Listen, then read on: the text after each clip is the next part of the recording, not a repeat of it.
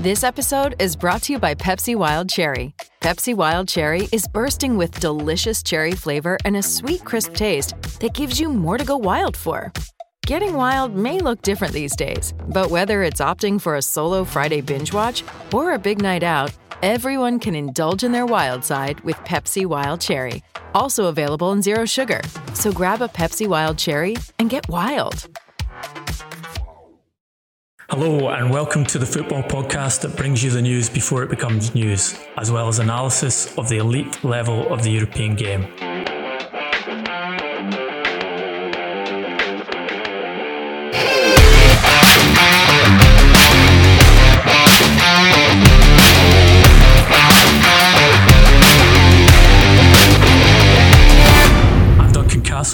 This week, I'm joined on the transfer window by the Sunday Times football correspondent, the author of Peter Schmeichel's biography, as well as excellent books on Leicester City and Russia's World Cup, and a suitably long-suffering Aberdeen fan. Welcome back to the transfer window, Jonathan Northcroft. Hi, Duncan. I was quite enjoying the intro until you mentioned my suffering as an Aberdeen fan. But shall we move on from that right now? we shall. Thank you. Today we'll be asking what UK government sanction on Roman Abramovich means for Chelsea. We'll be talking about the culture of decline at Manchester United, among other topics. But we start with some news on Kylian Mbappe after his exit from the Champions League last night and that kind of turnaround defeat that Paris Saint-Germain specialise in, 2-0 up in aggregate and eventually losing 3-2 to Real Madrid. What I understand is that Real Madrid are very confident now that they can complete a deal to sign Mbappe before the end of the season. Now this fixture is out of the way. Remember, we told you in the podcast that Madrid had come to an agreement with Mbappe not to try and sign a pre-contract, not to discuss a pre-contract until this match was played. I understand that they will look to have a meeting with Mbappe in the next 10 days and agree the terms of a deal. They understand that Mbappe has rejected the offer of a 2-year deal that Paris Saint-Germain have made to the player in order to keep him under Qatar employment going into the Qatar World Cup this December. That offer was for a €100 million net signing on fee and a €50 million net salary for 2 years. Madrid's proposal is worth, I'm told, less than half of that amount, but they are confident that Mbappe will choose to join them because they can offer him, one, the fulfillment of a dream that he's had since childhood of playing for Real Madrid, and two, to be the centrepiece of a team that they are redesigning, rebuilding around him with the intention of making it the best in world football from the start of the 2023 season. Jonathan, what is your impression of what happened in that match last night? And what would you do if you were Mbappe and you had this proposal to become the richest contract in world football, but stay at a club that you have issues with, or move to, I think, arguably still the most prestigious club in world football? Well, I mean, starting with Mbappe, one of the things that was striking, I think, about PSG's latest calamity was that he was so much the exception to it. He had the drive and the resilience, the willpower, and the very sort of real quality, not faded quality, but real current quality, to make a massive difference last night. And it almost, having already won the first leg with a great goal, almost had the tie won by himself in that first half. So just from a performance point of view, he looked like a player who in some ways was outgrowing his team, had outgrown his team. And from that perspective, from a competitive perspective, I was looking at him thinking, I know you're playing in a forward line with Neymar and Messi, but you kind of look too good for this team at this point. And he reeks of ambition. He reeks of a player that does want to achieve everything in football, has done from the moment he burst on the scene. And I'm trying to put myself in his shoes and think that this morning I would be thinking, this confirms why I have to leave. If I do want the Ballon d'Or, if I do want to be as successful as I can be, that means winning Champions Leagues, and that means going elsewhere. And in terms of, I know he's well paid, but I think he would get enough money elsewhere, and his future, I think, is at Real Madrid. It really is, and just I suppose from an English perspective, it has struck me over the last year how silent clubs here have been in terms of Mbappe. A lot of talk about Haaland, a lot of talk about Harry Kane, not so much on Mbappe, and that's no reflection on how good he is. It's just he is seen as ungettable, I think, for Premier League clubs, because he will move to Real Madrid. I think that's the expectation. I think he's someone that's gone on record to say that life experiences and sporting achievements are more important to him than money. Yeah. He knows that he's sorted for life from a financial perspective anyway, and even half of what PSG are offering him is a massive contract relative to most footballers in the game. And what I hear is a sense of disappointment. One, I think initially because Paris Saint-Germain broke a gentleman's agreement to allow him to leave after 4 years of this contract. Told that when he signed for Paris Saint-Germain, choosing them over Real Madrid, the deal was that he would be allowed to leave after 4 years, entitling them to a large transfer fee, which of course Madrid offered them last summer, went up to 200 million euros for a player with 1 year of contract at the time, and they broke that promise. But also this dissatisfaction with the sporting side of Paris Saint-Germain, this kind of repeat dysfunction of coaches who are unhappy there. When we see Pochettino pushing to leave the club, he's been pushing for some time, and again after last night talked about how the next few weeks are not going to be easy for him, and a team which they seem to want to make more imbalanced by bringing superstars in. I think we discussed on this podcast when they were making those signings of Sergio Ramos and Lionel Messi that it would actually be a handicap for them in the Champions League, because you'd have too many players in the side in addition to Neymar who are not doing the running, and I think we saw that on the pitch. Yeah, I think we very much did. I think we saw a team that hasn't evolved in a footballing sense because they've been too busy trying to evolve in a commercial sense. And in the run up to the game, I was reading pieces about how PSG have got this idea of becoming the coolest club in the world. Yeah. And, you know, they talked about accelerating that process by signing star names. Well, that's not, I don't think, working for them in a football sense. It doesn't seem compatible with what I think really would accelerate it, which would be winning the Champions League. And as you say, Duncan, signing Ramos, signing Messi, was not the logical action of a club that's very problem in the Champions League, has been not being able to get up to the level of intensity, either physical or mental intensity of that competition, coming from an easier domestic league. That's been their issue. You know, the key, as you talk these turnaround defeats, they have this repeat issue of coming up against a quality team in a knockout game who suddenly ups the level, and rather like a boxer with a glass chin, they just go to the floor very, very quickly, having seemed in control before then. And those stellar signings weren't going to help them achieve that, turn that around. You know, they need more Mbappes, they need more young, dynamic and hungry, thirsty players. I don't think they needed more stars.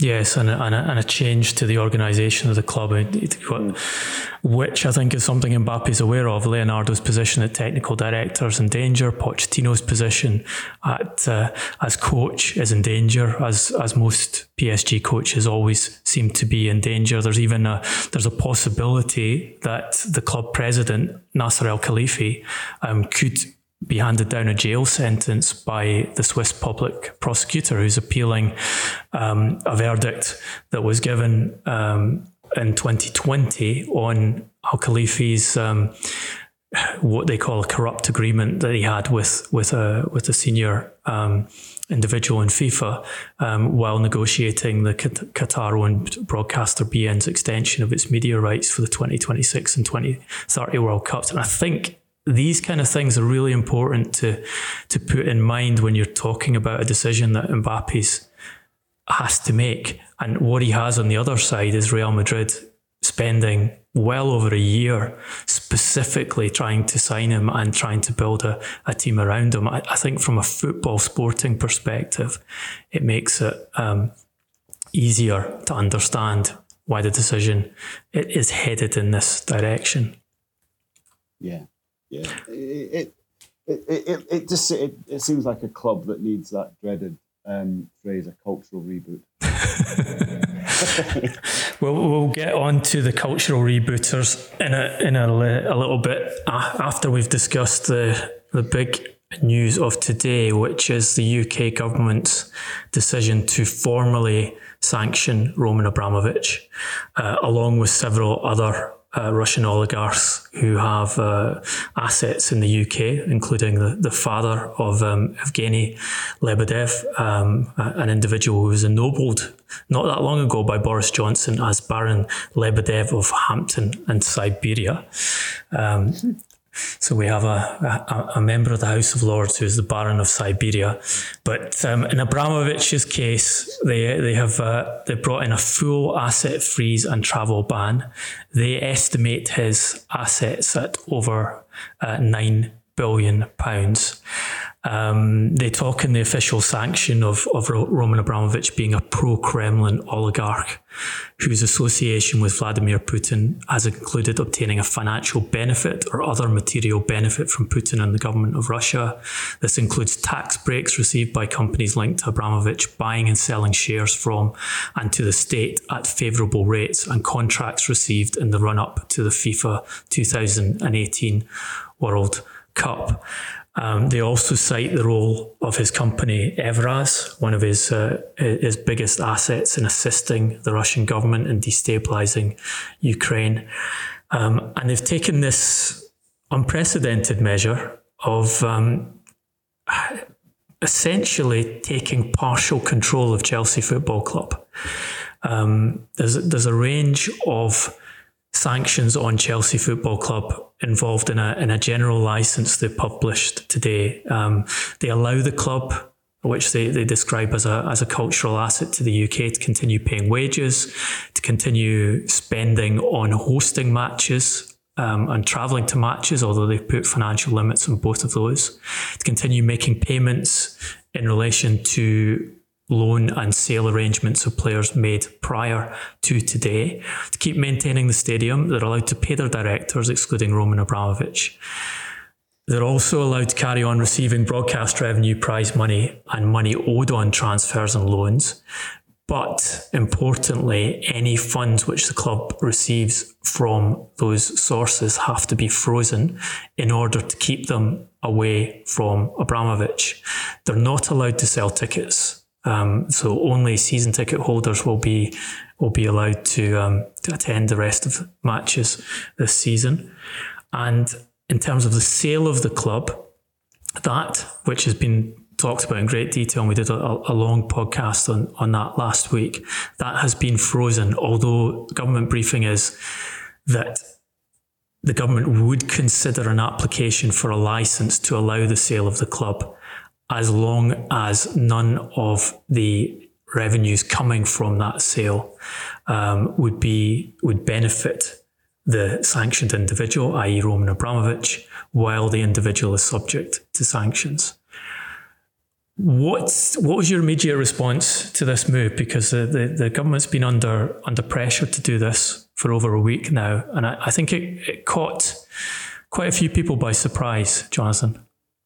Yeah, it did, and my immediate response was wow, really, because although we knew this was a possibility, actually seeing it in black and white, seeing that citation about Abramovich, and then starting to digest what it might mean.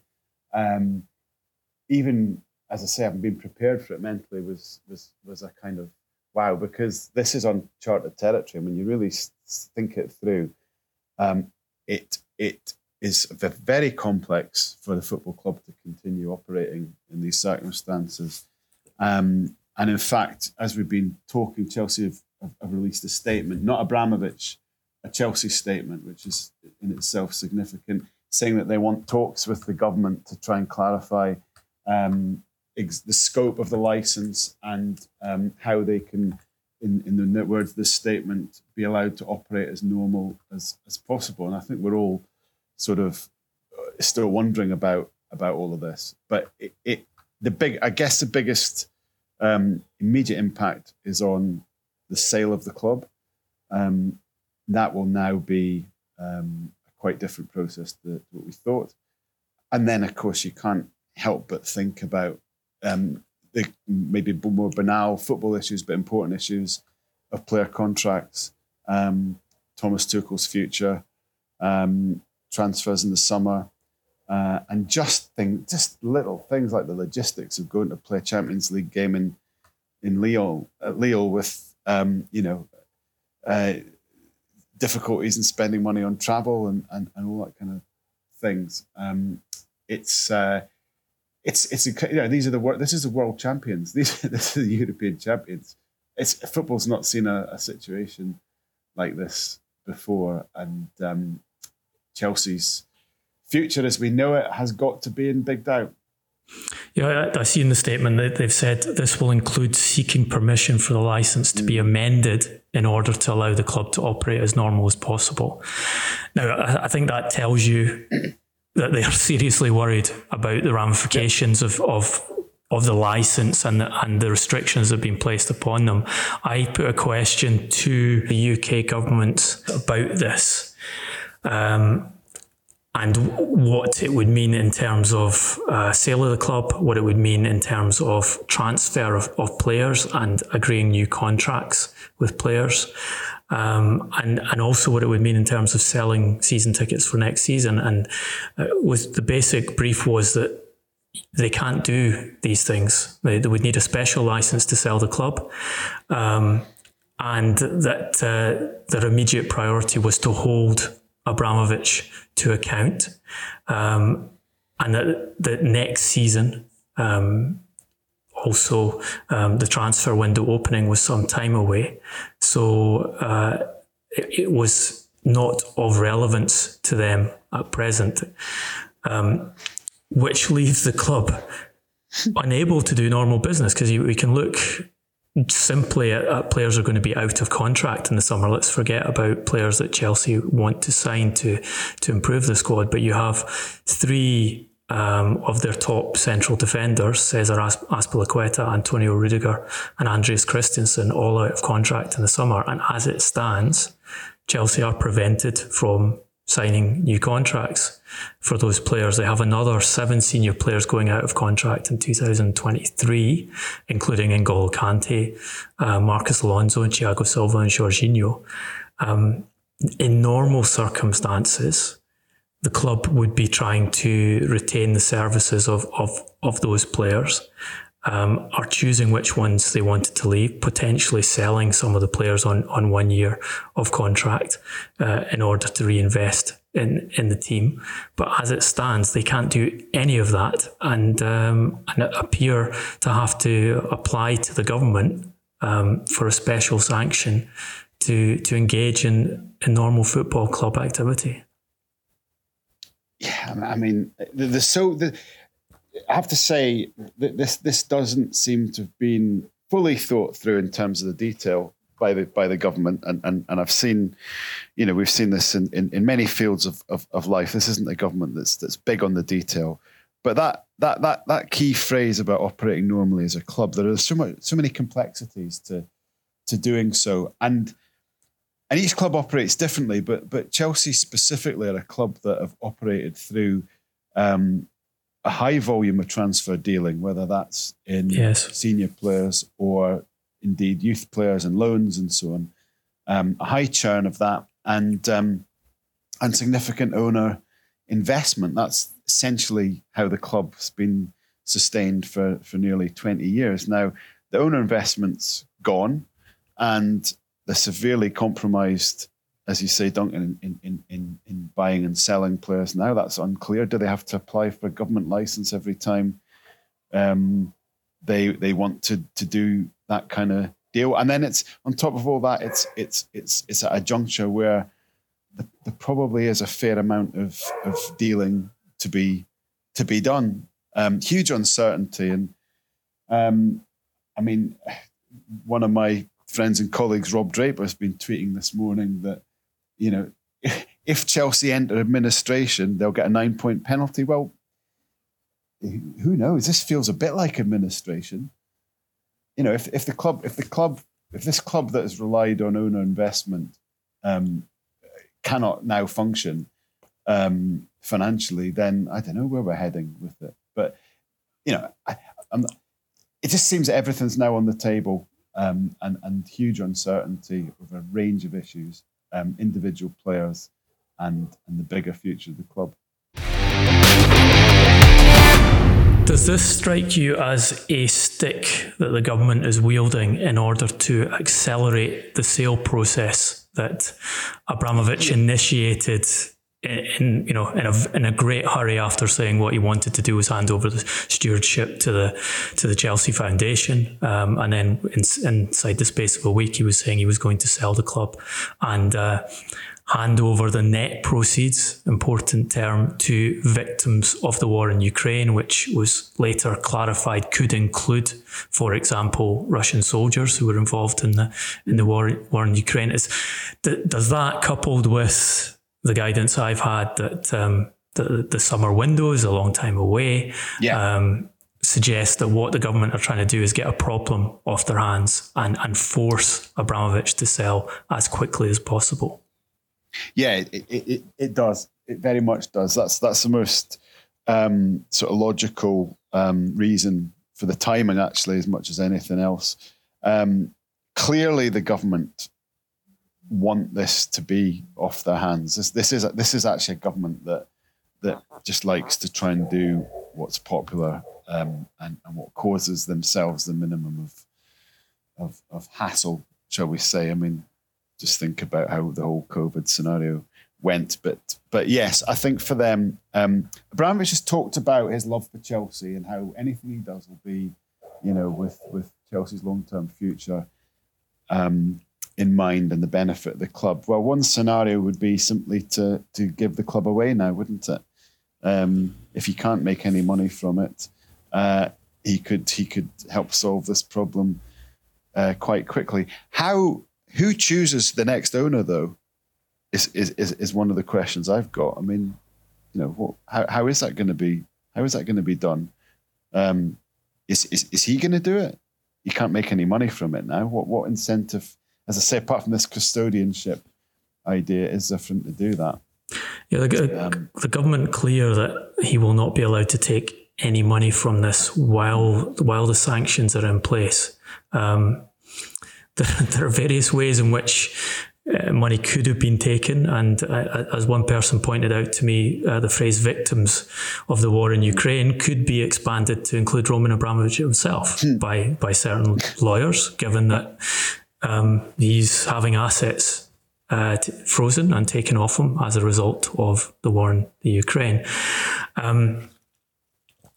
Who chooses the sale, I think, is a very important point, because now the government have essentially given themselves control over that by saying that a special license will be required just to permit the sale. So effectively, they now have a say in whether it's sold and we assume they want it to be sold as quickly as possible for the reasons we just discussed, and who it's to be sold to. But I think your point, Jonathan, is an important one. When Abramovich talks about having the best interests of Chelsea at heart, when you look at the over £1.5 billion of loans to him that are left on the club account, so you're roughly £100 million a year of owner funding, for the best interests of the club would be for Abramovich to write off those loans and hand the club over at zero cost to whoever he perceives to be the best custodian going forward, because they will then automatically have more capital available to invest in running the club and adjusting its structures and keeping them competitive when, again, something we talked about in the podcast last week, they have substantial problems with things like stadium. There's over £1 billion of investment required to get their stadium up to a competitive level in elite football.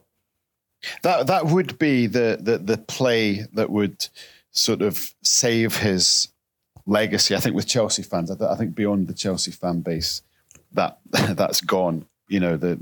Hard to argue this great owner sort of argument unless you're a Chelsea supporter.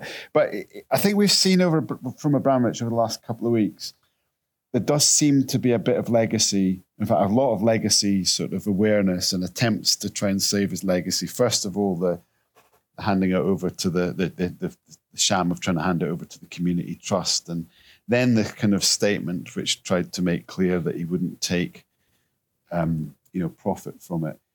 But then opposing that, you could also see a businessman still wanting some money. So, that he wanted the net proceeds. It wasn't just the proceeds, it was the net proceeds. So he clearly did want to make some money. But I think he's been trying to balance going out with some kind of, love still there from Chelsea and the business sense. The one player that, would be to just turn this over for nothing to somebody that the fans would applaud as a new owner.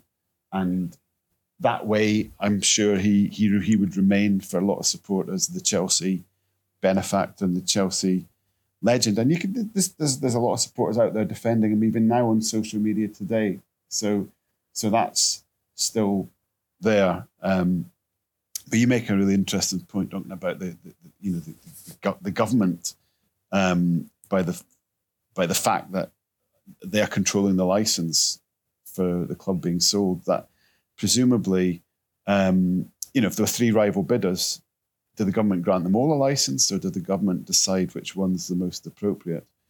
As I say, these aren't details the government will have thought of. By the way, this isn't a government that thinks about these details, but they're going to have to confront them. Yes, I think you see in the statements from the government about the sanctions that they're conscious of legal challenges from Abramovich, and they're bringing in a new bill next week in order to make it far harder for oligarchs to sue the government over these sanctioning decisions. I think when I was preparing a piece for the Sunday Times this week, and I was talking to people who are very familiar with takeovers in the UK football scene, and they very much described this as a negotiated process, that what was happening was a negotiated process in which Abramovich was trying to negotiate the best exit for himself, and the government were trying to negotiate the best exit for Abramovich from prominent British life. They've given themselves a much bigger tool in that negotiation today. One thing I think we should briefly mention before we move on to Manchester United is that in that sanctions citation, Alisher Usmanov is mentioned as someone with a close business relationship and who's benefited from mutual assistance from Roman Abramovich. And has been involved in obtaining a benefit from or supporting the government of Russia. Now, we know Alisher Usmanov has a very important role at Everton. As we've discussed on previous podcasts, the the guidance from people who are very familiar with that, how that takeover happened, was that Usmanov, when he had shares in Arsenal, when Stan Kroenke prevented him from buying the club, decided to invest in another English football club with the idea that he would turn them into a club that could surpass Arsenal, go to the Champions League, compete for the Premier League title, and built a structure in which he could have ownership of the club with someone else holding his shares.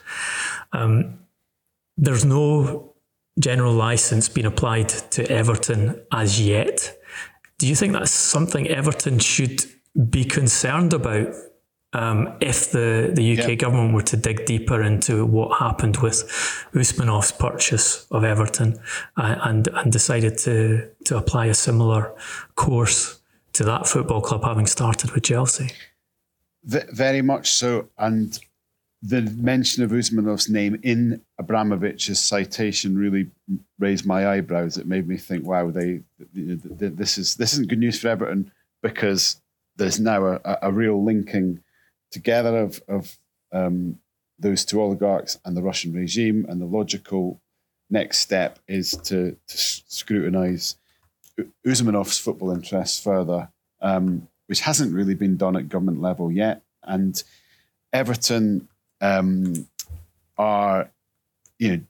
been trying to do their best to disassociate themselves from too close links with Usmanov, but what's never fully been explained is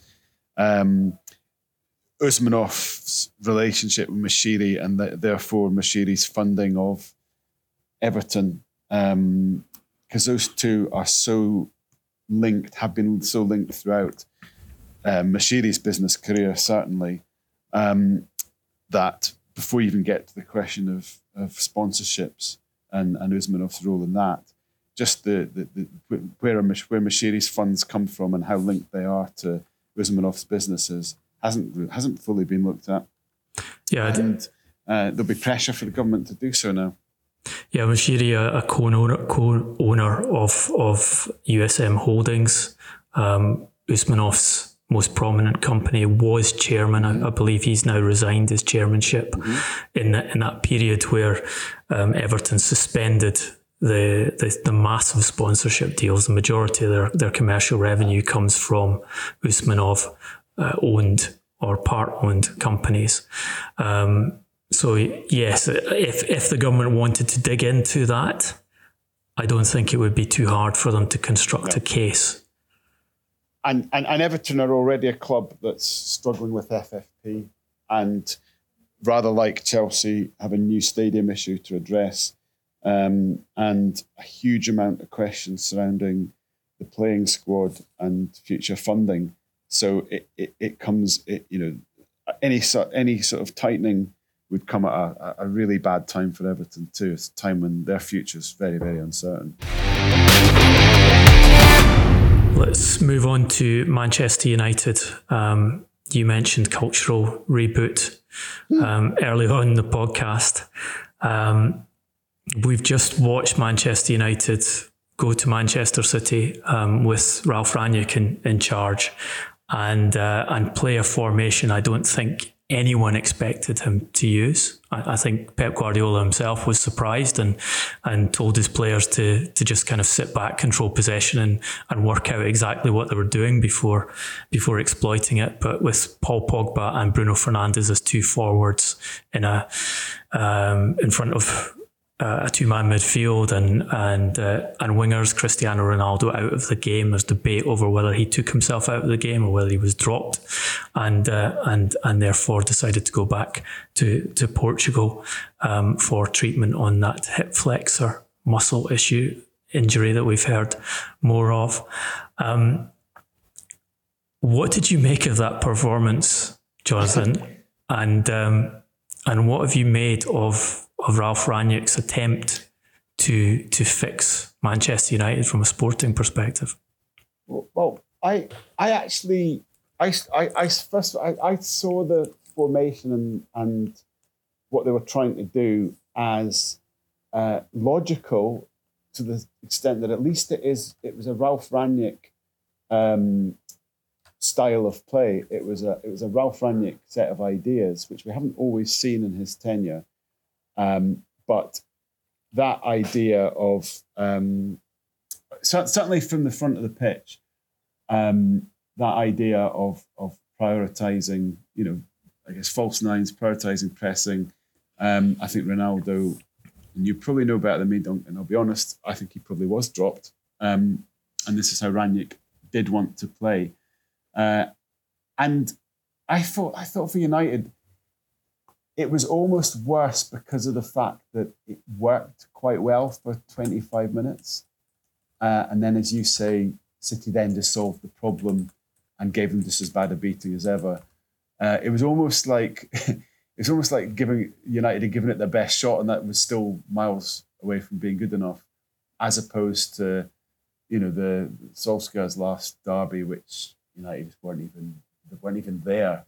You could almost write that off as just, a broken before a supine, all that kind of stuff. But this was actually United trying, and the manager doing what he wanted to do. The biggest thing for me was, he's undermined. He's been continually undermined.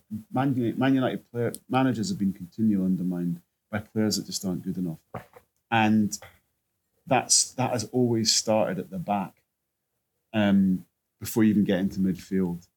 I think that's been the case, even going back to David Moyes taking over and inheriting an aging defence that just needed to be changed, but had icons in it who were difficult to shift. But that to me it's been a club that's been focused on buying at the top end of the pitch and ignoring the huge issues at the back and in midfield. And it broke down because 25 minutes, the high press worked, playing high up the pitch worked, not having a number 9 worked, all the Rangnick stuff worked, but ultimately no legs, no energy, no decent decision making, no discipline further back in the pitch, and the same result as always. Well, I would say if you want a high press from the front, Paul Pogba wouldn't be my choice of individual to implement rigorously that tactical system. That's a fair point too. Well, actually, one coach sent me a message just a minute or two into the game when he saw the lineup, and he said, "I would like to understand football enough to understand Manchester United's idea for this game. We are too far behind this mastermind's tactics," was his comment. But you talk about the defence, and I think you're absolutely right, that ageing defence that David Moyes inherited. But I think we have to note that they've actually built themselves a structurally incompetent defence by spending a lot of money on it. Yeah. So you have Luke Shaw, highest priced fullback in world football when he was bought. You got Wan-Bissaka, same story when he was bought, and then the best example of the lot, Harry Maguire as a centre back, who these managers don't seem to be able to drop because Manchester United have so much invested in him. Yeah, that's right. Absolutely right. And players, but the biggest difference for me with this United and certainly Liverpool and City is they cannot play high up the pitch, and they haven't been able to play high up the pitch since the end of the Fergie era. And if you're talking about Fergie's traditions, he was one of the original managers to play high up the pitch. He'd said to his centre-backs, "You defend one-on-one. I'm not interested in cover. You're good enough. You're a Man United defender." He said that to Rio Ferdinand. Before that, he said it to Gary Pallister and so on. Yeah. "You defend one-on-one. Jap stand. You're good enough to do that." He was the original high line. And then the defence got old. And then they started buying badly. And you've had a succession of teams which have had very, very slow, deep-lying defences that are completely unable to go up the pitch and squeeze the play. Now, they've had some success in that time playing counter-attacking football. Because of that, I would suggest that if they're wedded to a Maguire and Lindelof and Luke Shaw defence, who aren't going to get you high up the pitch, then they have to do what, let's say, Gareth Southgate did with some of those players in the Euros and put 3 at the back and sit deep and play in that way. And probably needed to get an Antonio Conte or something who can the weird alchemy of Conte is he can somehow do that and yet play attacking football. I've never quite figured Conte out, but he's a fantastic coach. But there's very few coaches that can give you can play with those types of players at the back and still find enough scope to attack. And certainly it's been beyond Manchester United in the last while. I think, Maguire has had an awful season, and it was another low point. I thought Lindelof is always a guy that, he gets away with it just because he's not quite as bad as the others. But Wan-Bissaka, I don't understand why he's back in the team. Alex Telles has actually played quite well under Rangnick but didn't have a good game. And then you had Fred in chaos, earnest, but I don't know what position he ever. I don't know what he is really, to be quite honest. And McTominay had a bad game. And to be fair, you're right about Pogba. That's not a high pressing player. I felt but again, maybe that again the squad. Who could have done that in the squad? I'm looking at the bench that they had. Couldn't be Juan Mata. Wasn't going to be Marcus Rashford. I think if you wanted to do that, you'd put Scott McTominay there. He's a guy with high press and also was originally a forward, so he's quite a good finisher too. But good point. Or actually Fred. I mean, you maybe move Fred to put Matic in. I get that. It's mess, isn't it? It was another game where, as you say, there's a complete dysfunction between the coach and the players at his disposal. Rangnick after the game said they can almost not afford to drop any more points. They're fifth on 47 points, 3 more games played than Arsenal, who are in fourth, and 2 more than Tottenham, who are 2 points behind them in seventh. They play Tottenham on Saturday. Richard Arnold, the new chief executive, in a recent investors call, talked about how their focus was on driving the business forward, that starts with John Murtough and Darren Fletcher really driving forward the football activities, and said the key word is digitisation.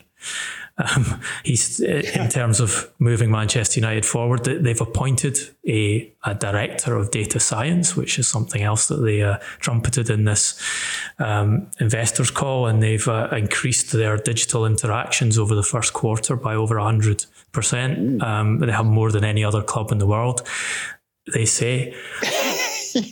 How much actually needs to change here?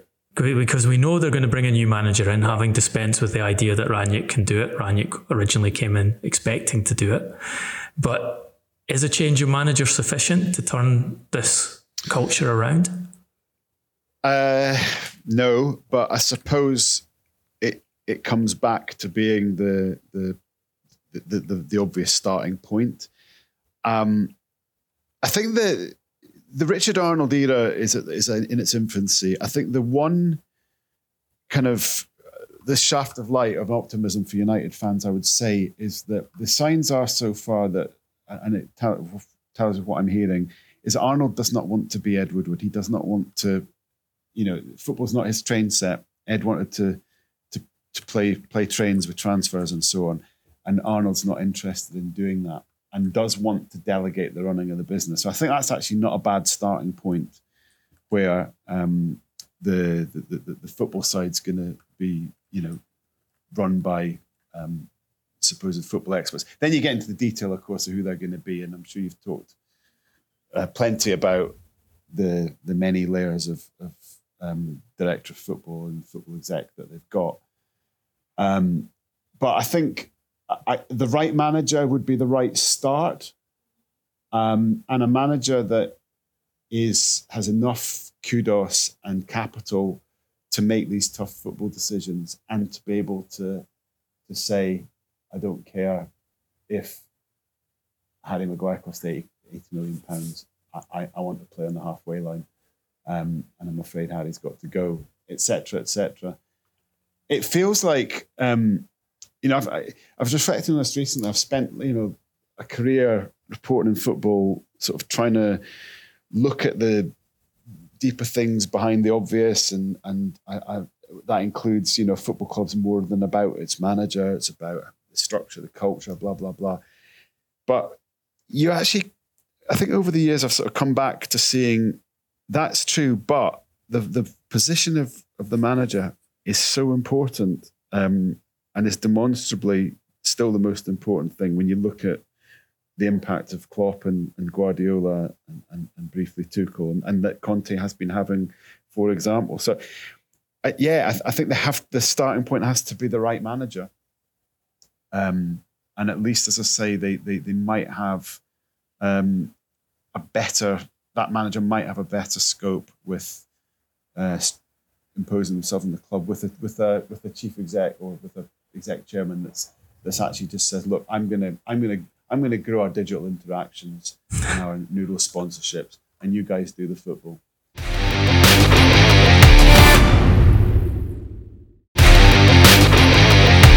I think we're talking about the culture of the club being important, and one of the things I've heard from people involved in Manchester United that there was a mistake made when David Moyes took over in the importance he granted to Wayne Rooney in terms of the organisation of the team and decision making in the club, and that upset some of the senior players at the time.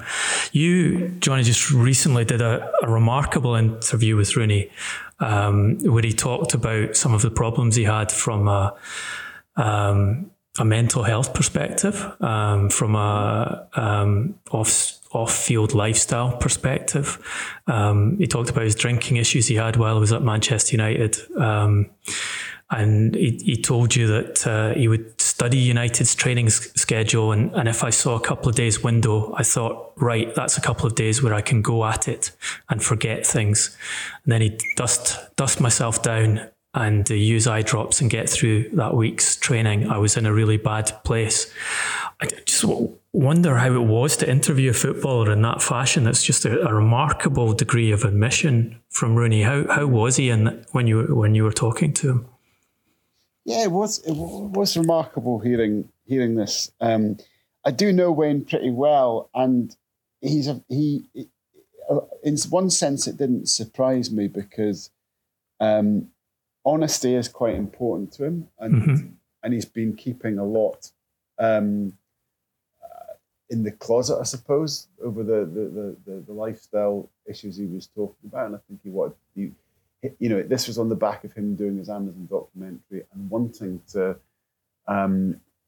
He wants people to know who he is. That's important to him. Authenticity is important to him, and I think he took the decision. I want to get it all out. I want everyone to know. And that's why he dealt with some of the domestic issues in the documentary with him and Colleen, and wanted to talk about his issues with drinking. I mean, the thing that boggled my mind was the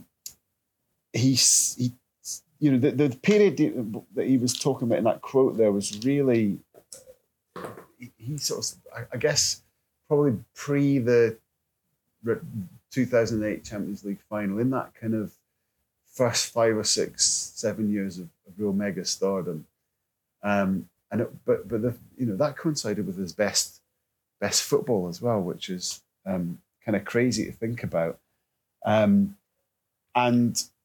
not in another sense, because when he got a little bit of control over his, that binge drinking side of it, was the point where he started to get a bit of control over his life and who he was. And that also meant controlling his anger and controlling his sort of temper issues, which he admits made him, probably diminished him as a player. So it's fascinating to hear someone talking about this cocktail of issues and feelings that were sort of devouring him off the pitch, but actually making him really great on the pitch. And it just made me think, oh my goodness, looking in on that period, it's fascinating, because we all looked at Wayne and thought, that there's a volatility there, maybe there's something going on there that more than meets the eye. But he's a very honest lad, and he talked about all of this without emotion, and with a sense of, I just want to get this out. I think the biggest, he's somebody that's grown comfortable, very comfortable in their own skin and who they are, and is happy now for it all to be out there in the world to know.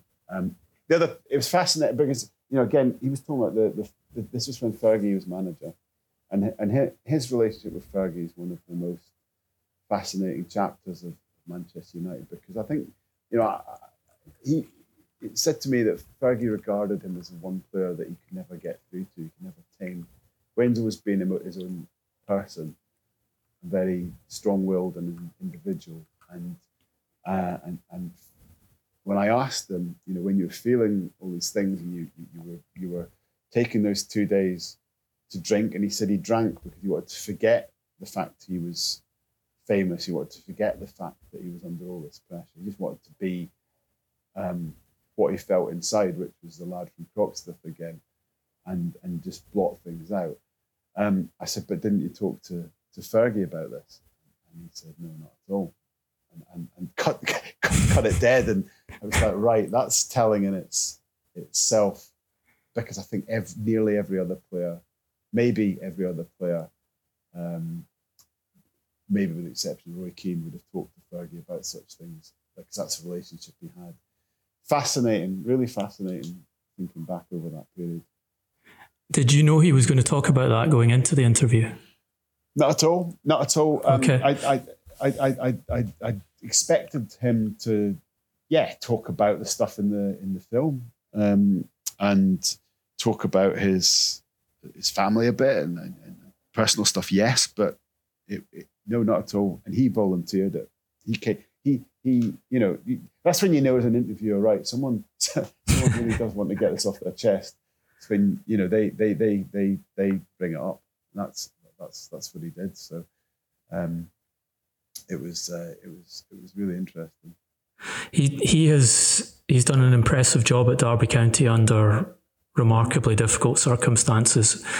You know him probably better, I think, than any other journalist in the UK, any other journalist full stop, having been a ghost on his column for the Sunday Times for a long period of time and interviewed him on a number of occasions during his career. How high do you think he can reach as a manager? I think he'll be a Premier League manager, and a very good one. I really do. I think the template for him right now is Steven Gerrard. I wonder if he can go higher.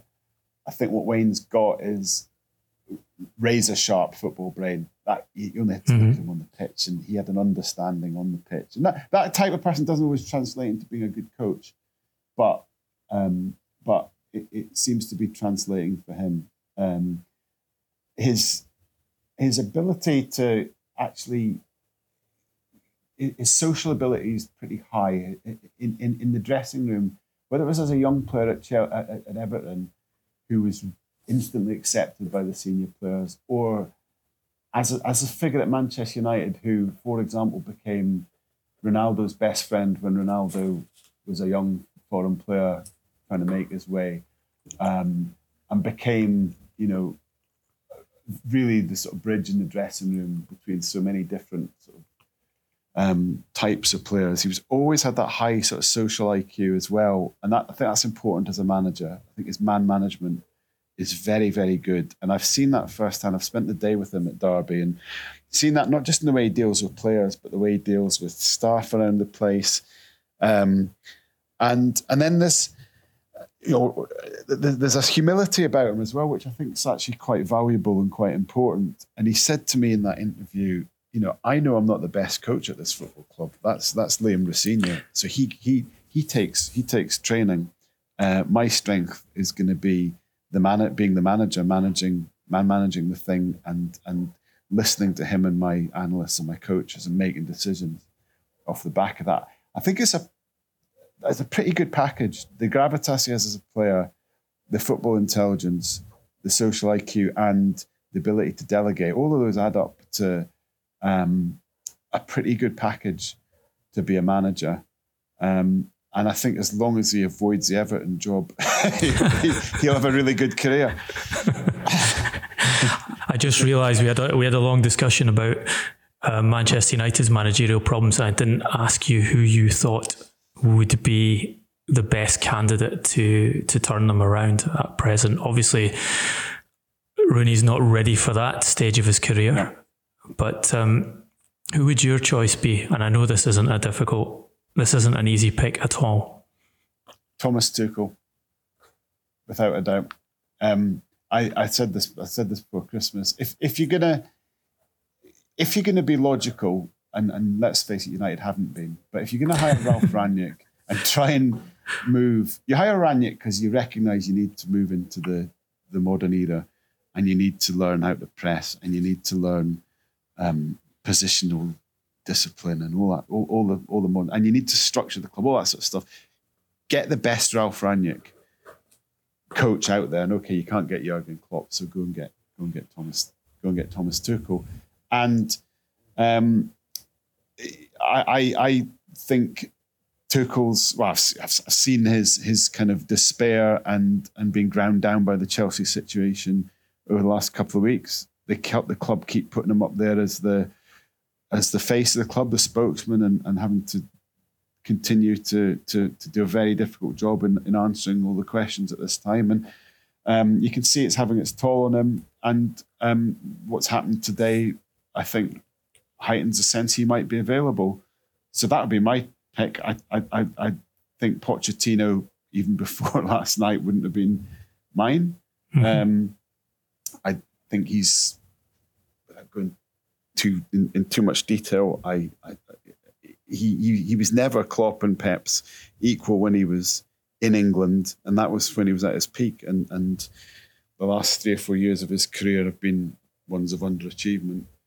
And I have reservations about Erik ten Hag, who plays wonderful football, but it's a big transition to make from Ajax to Manchester United. You know, from being at the dominant club with the best players, where you're in a fairly low-grade league in a cosy environment, to all the stuff. I think I'm sure he's got the coaching ability, but to be the actual manager of something as big as Manchester United is difficult. It's difficult. It's not just about the stuff on the pitch. So that'd be my answer. Go for Tuchel. You're right, the status or position he's had, the Premier League experience he's had, and one of the elements of being a manager in modern football, Premier League football, is being the face of the club, the spokesman for the club. And I think he's handled himself incredibly competently and generously, being the face of Chelsea during this period. And of course, he brought them the Champions League and the Club World Cup. So it's an interesting proposal. And one thing we didn't mention earlier in our discussion of where Chelsea are, if a manager or a player was looking for just cause to cancel his contract, what has happened to Chelsea today would be a reasonable bit of ammunition in that legal case. We usually wrap the podcast up with hero and villain. I'm going to choose the villain this week, and since we're talking about Chelsea, I'm going to select Chelsea supporters for their decision to chant Roman Abramovich's name during the minute's applause that was organised for Ukraine ahead of their last Premier League game, which Tuchel, as is his wont, was very, very clear and very direct in criticising. One of the reasons I talk about his eloquence and decision making in these circumstances. Jonathan, who would you choose as a hero of the past week in football? I think it's Karim Benzema. I just, it's a golden age for older strikers, isn't it? Lewandowski the night before, Benzema, his gigantic performance against PSG, answering the gauntlet thrown down to him by Mbappe, his friend, was sensational. And that's what a top player looks like. That's what leadership looks like. That's what PSG didn't have. What I've loved about Benzema throughout his career is, and I saw him at Lyon as a teenager, a fantastic individual talent, but also a fantastic team player. And if you think about how he's gone from being the third wheel very high quality third wheel, an enabler for in the BBC forward line, enabling and helping Ronaldo and Bale and scoring a share of the goals, to then having to take over the mantle as the main man. And, you know, he's got the promising but still pretty erratic Vinicius Junior alongside him. So he coaxes him through. His passes were sensational. His runs were sensational. The finishes. So he was the man with great performance. 34 and better than ever. Yes, it was an amazing performance. Quality of what he did in the pitch. But I think that one of the things I really enjoyed was that shot of him after he scored the third goal. Yeah. The camera image of him, and the how much it meant to him. And we don't see that so often, I think, with top players in the elite game, because so many of these clubs are winning games so easily. But I think that was telling that at that age and at that club, in that situation, he wanted to turn that game around, and he did.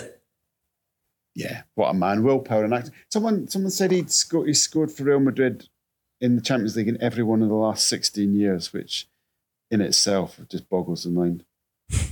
Does. Thank you, Jonathan, for joining us on the Transfer Window podcast, and we hope we will have you back on again soon. That was the news before it became news. You can follow us via multiple social media channels on @TransferPodcasts. I'm @Duncan Castles, and Jonathan is on Twitter @JNorthcroft. Please rate, review and share the pod. The next edition of the Transfer Window will be with you soon.